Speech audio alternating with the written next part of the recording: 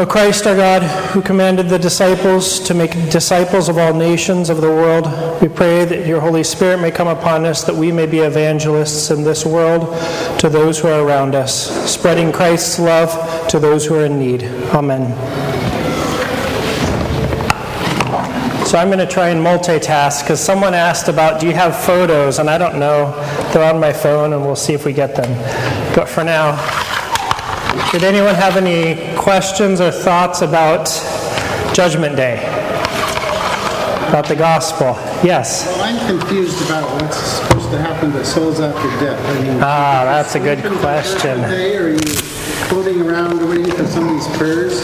So the question is, what happens to souls after they have left this life? Who wants to answer that? Anyone?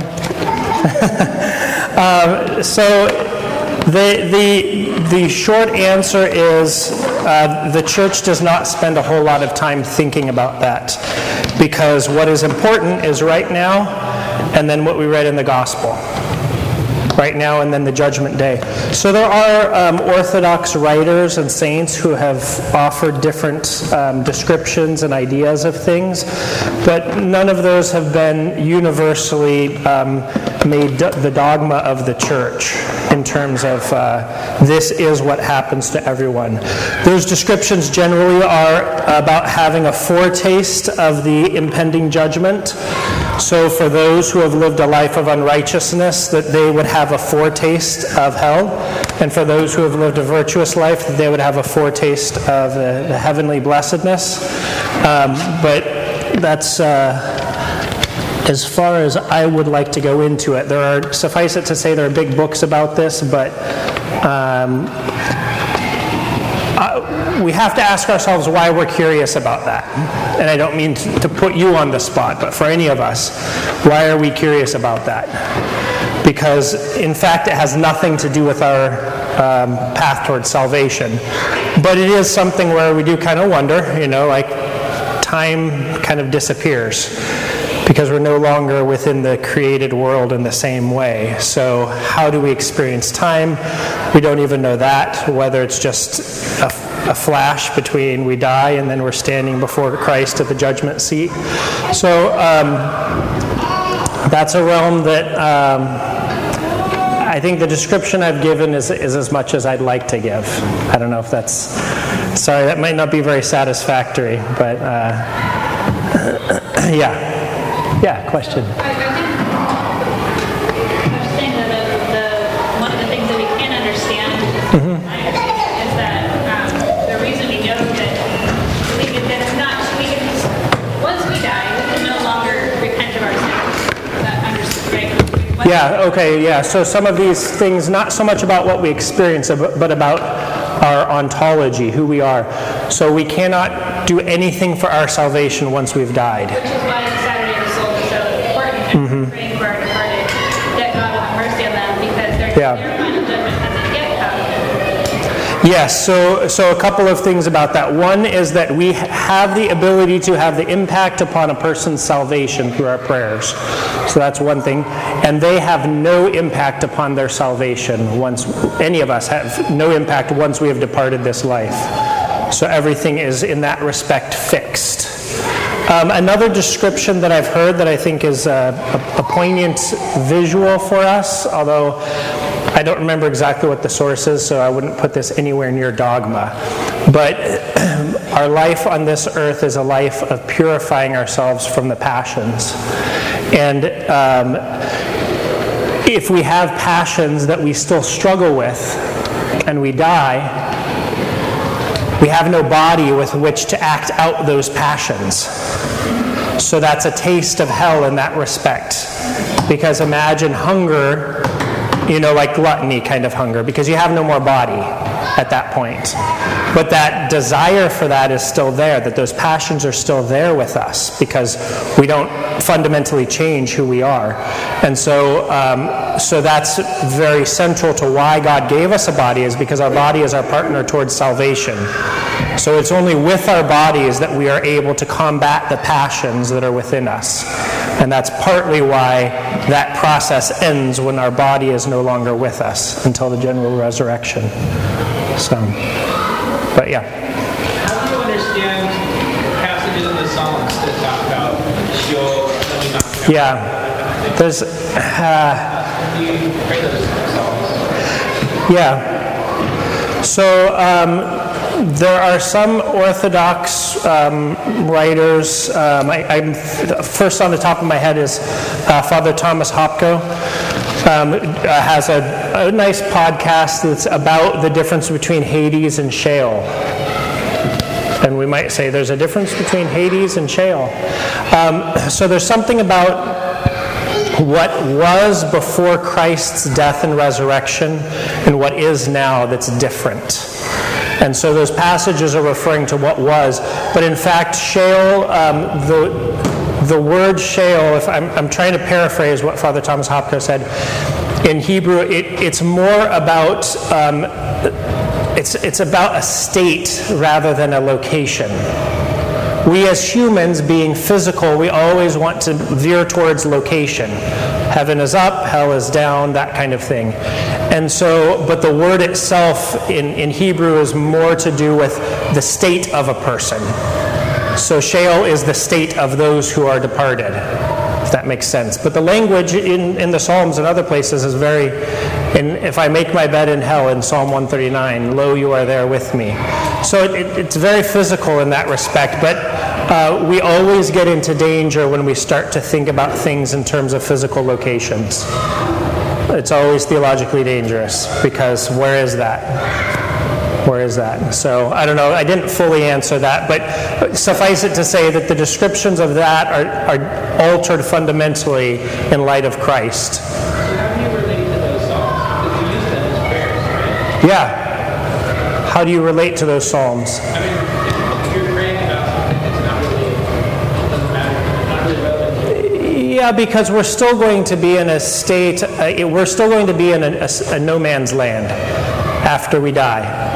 And so in that respect, at least I'm thinking about the Psalms that are more about like, no soul can praise you in Sheol, that kind of thing, where he's like pleading, don't let me die because then I can't praise you. So those things are still very poignant to us. I think in some sense they're more freeing when we don't think of it just in terms of the Sheol of the Old Testament of the Hebrew people. But at least everything that all the Psalms that are popping into my head are very much, to me, I can associate them very well with whatever life is like after death.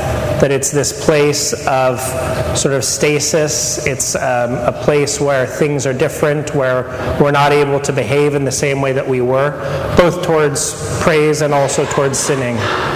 So I don't know, is there more of a struggle that you're describing or experiencing in that? Okay. I guess the short answer would be broaden what that is, to be the experience of those who have departed this life. So yeah. Paul talks about the resurrection of the body, which seems to me that maybe there is a awareness, a location. Of this after the resurrection. Yeah, there has to be a location for those bodies. We just don't know where that is. Yeah. So the question was, about the resurrection of the bodies. The body is very physical. And we can draw out what we know about the resurrected body from Christ.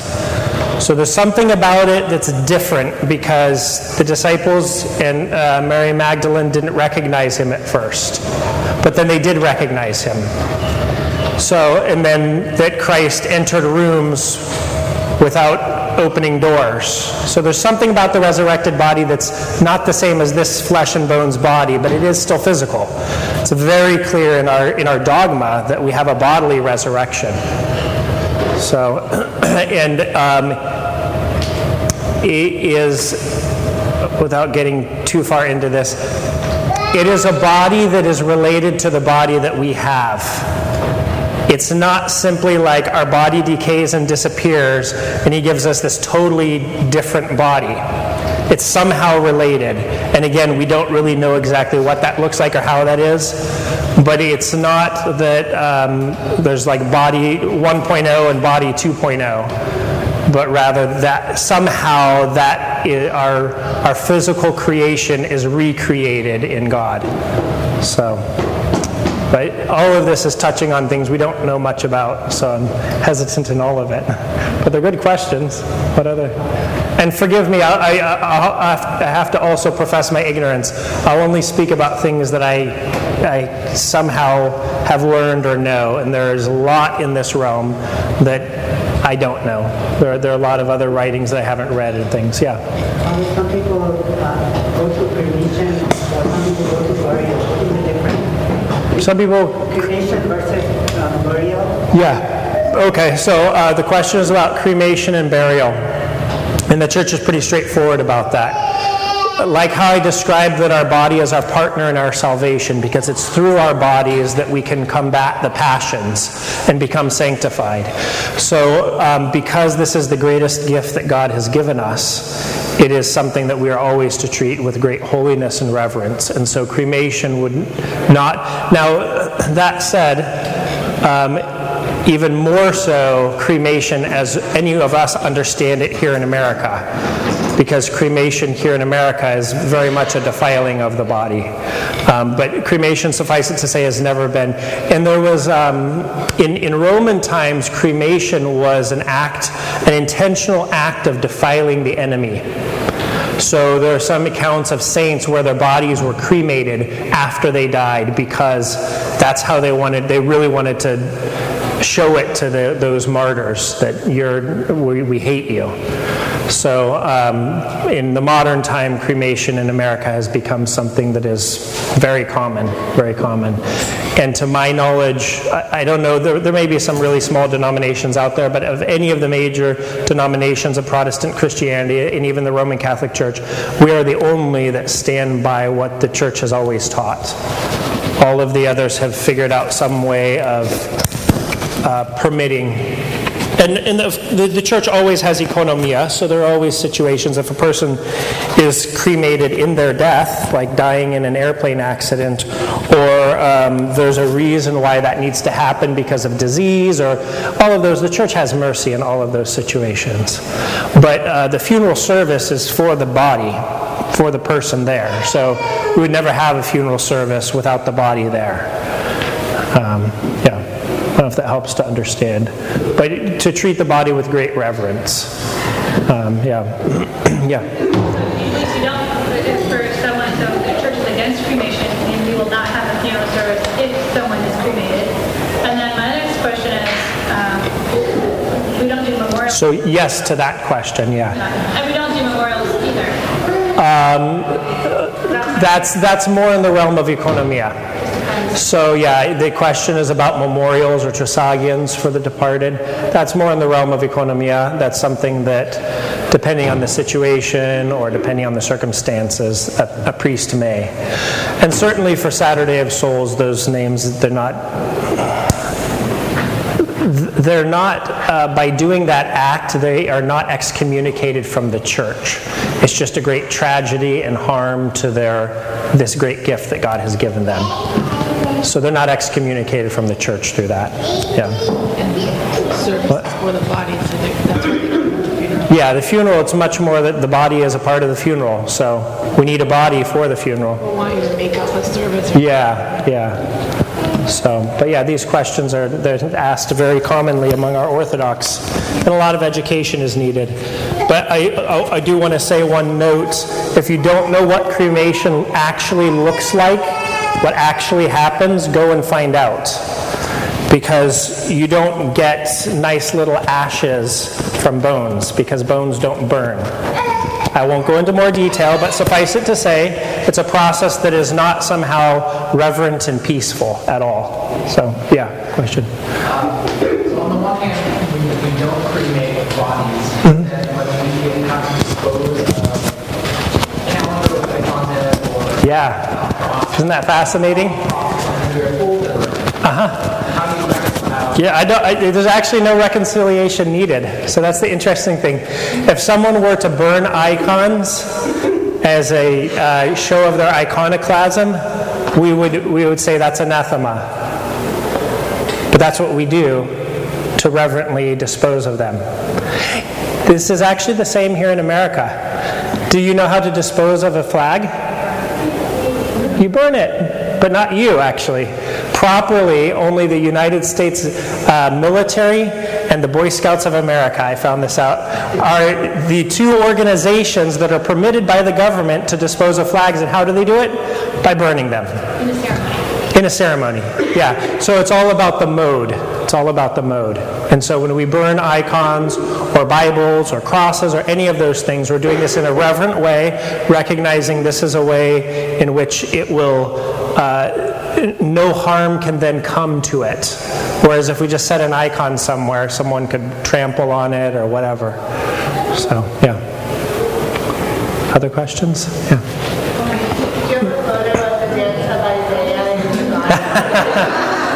Funny, you should ask. I don't. But I do have some other things. Was it something that they did as a tradition to dance around the table, or is this? It was just sort of like a frolic. Yeah. Yeah. But to them it was dancing. That was the interesting thing, is that in going through that, when we were doing even the procession into the church, they had it where I was leading them into the church, and I was just walking them into the church, and they said, "No, joyfully walk." I'm like, "Okay, I'm walking joyfully now." But apparently that's not joyful walking, unless it's what we Northern Europeans call a dance. A dance. Yeah. Did you use the betrothal at the back of the church then and leave them? No, there was a little, and I think this is a Ugandan thing. What we did is, outside of the church, the father of the bride made a speech, a proclamation about, his.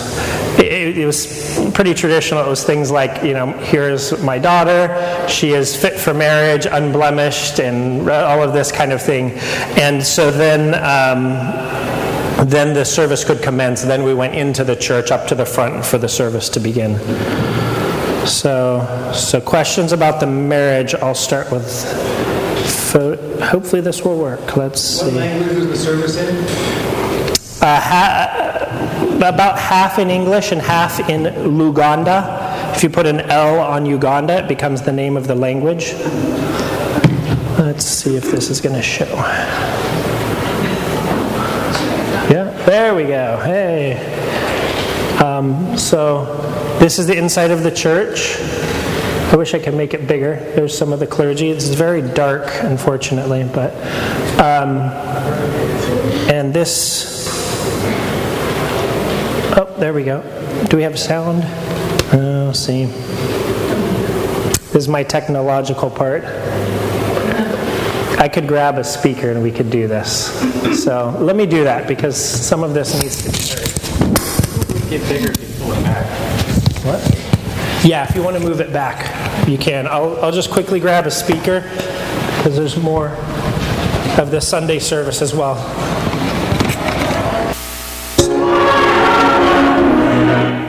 There we go.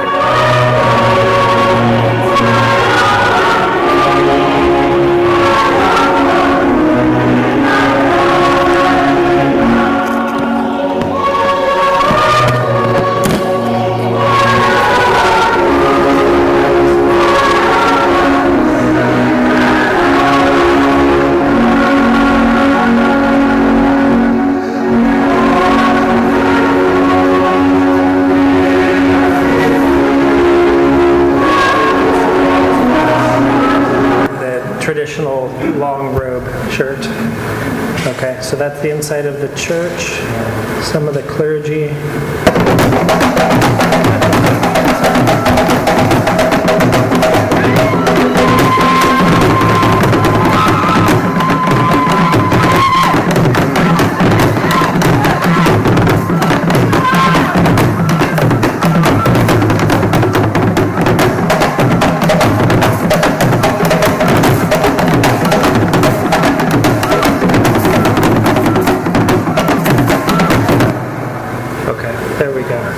So I'll flip through just briefly some of the pictures of the reception. There we go. We can see Sean and Diane.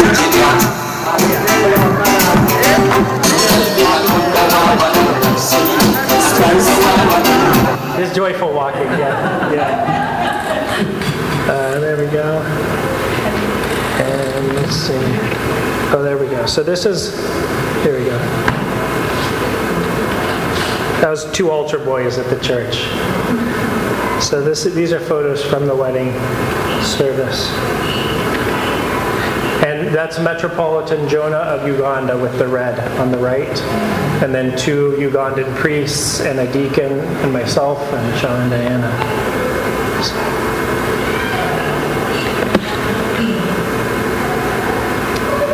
And then... Is the Metropolitan there, is he stationed there where their church was? Is that why he was there? Or did he just know that? Yeah, both. This is the cathedral in Kampala, and also he purposely stayed to be at the wedding. He saw this as evangelism. He knew that all of the Ugandans inside the church, other than Diana, are all not Orthodox. So, yeah. And that's why we did part of the service in London. That's the inside of the altar. So this is on the Sunday liturgy with the Metropolitan.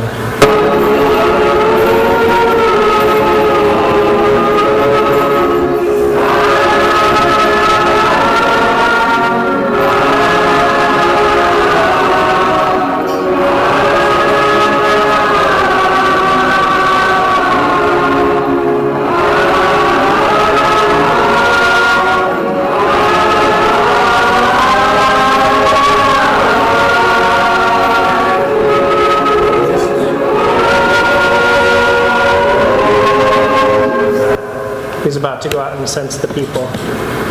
And so this Sunday happened to be the beginning of their school year. Because their school year in Uganda goes from February through November.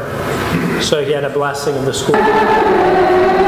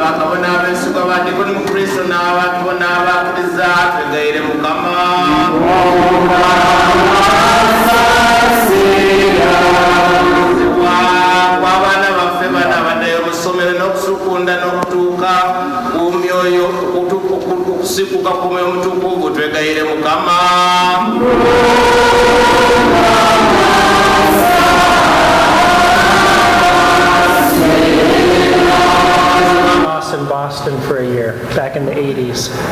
So, priests. Oh, and this is Metropolitan Jonah. So, and then the last thing I wanted to show is these are photos of. If I can, there we go. Look at that. So he was the first African bishop under the Patriarch of Alexandria, and his name was Bishop Christophoros Sparta. And he and the man next to him, who was Father Obadiah, the two of them back in the 50s found Orthodoxy and then went to Greece and studied Orthodoxy and came back and brought it to the people. If you know, Maria Souza's father grew up in Sudan. He met Bishop Sparta back in the 60s. So, yeah. And then So he was like an auxiliary bishop. He didn't have a particular place that he was assigned. Metropolitan Jonah's predecessor was the first bishop of a location, of Uganda. Before that, all of the bishops in Africa, at least under the Patriarch of Alexandria, were all either Cypriot or Greek or Cretan born. Put this back. Yeah, sure. I think that's pretty much what I have for photos. Any questions about that or anything else? You said that Uganda has like 150 parishes? 105. 105. And these can be very small. And who are they under? Him. So like, I mean, And he is we have like, the Metropolitan of Uganda is under the Patriarch of Alexandria. okay. So the Synod of the Patriarch of Alexandria includes all of Africa, except the full part is that Ethiopia and Eritrea have their own jurisdiction because we're not in communion right now. But all of the rest of the parts that were Orthodox in the north, and then a lot of parts in the south that were never Orthodox until the last 100 or so years. Kenya, Tanzania, Rwanda, and some of these have bishops. Rwanda has a bishop from Uganda, is their bishop.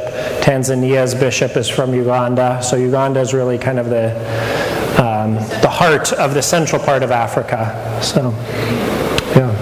Yes? Do all of the African countries have Orthodox churches? No. I would say they all have an Orthodox presence by maybe some Greek or Lebanese business people or something like that. They might have churches, might not, but a number of the countries don't, and especially some of the Muslim countries. It's just not. This church was built in the 50s. Yeah. So. What did the family think? Did they say what they thought of the Orthodox ceremony? I didn't get to ask them about it, yeah. But the reception was by my estimation, a very American reception. Big cake, cutting the cake, the dance, offering the little speeches. Yeah, the drums weren't. Yeah, that's true. Yeah. Any other? Let's see. Got about 5 more minutes. I know we kind of did 2 topics, Uganda and Judgment Day. But if you have any questions or comments about any of that, yeah. The liturgy that was different, or that you could tell why that really is a Ugandan tradition or something that they've taken from? Very little. It's actually, having been in the Greek Orthodox Archdiocese so long, I could see how this was very 1950s, 1960s Greek American. You could tell if you listen to the music, it's very much the same melodies as Sacchararides. I don't know if you know who that is, and that kind of stuff. Yeah, so very similar to what we have. But in Luganda, I was able to sing along in Luganda because I hadn't thought of this before. But the language was put into writing by whom? Anyone know their Ugandan history? The Brits. So it was only a spoken language. So English speakers put it into writing. So I, as an English speaker, could read the transliteration very easily. Yeah, it was actually easier to follow along than like French or German or something like that. Yeah.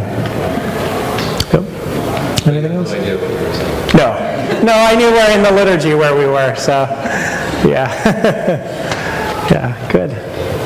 I know it's not an opportunity that a lot of people get, but if you're ever able to, OCMC and IOCC both do trips to different parts of Africa, especially OCMC, and it's a great blessing to do that. So I would highly encourage that if any of you can find the time.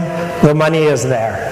There are ways in which to make the trip happen. If you can find the time, it will be a great blessing. So, yeah. Okay. Thank you very much. And so we will not have Theology 101 next Sunday or the Sunday after because of Forgiveness Vespers and then Sunday of Orthodoxy. And we'll start the series on sexuality the Sunday after that. Okay? That's outside if it's not raining. Huh? Sunday Orthodoxy? Because that's outside. Sure. Sounds good. Yeah. Okay, let's close with a prayer. Through the prayers of the holy hieromartyr Polycarp of Smyrna, whose memory we commemorate this day, Christ our God, have mercy upon us and save us. Amen.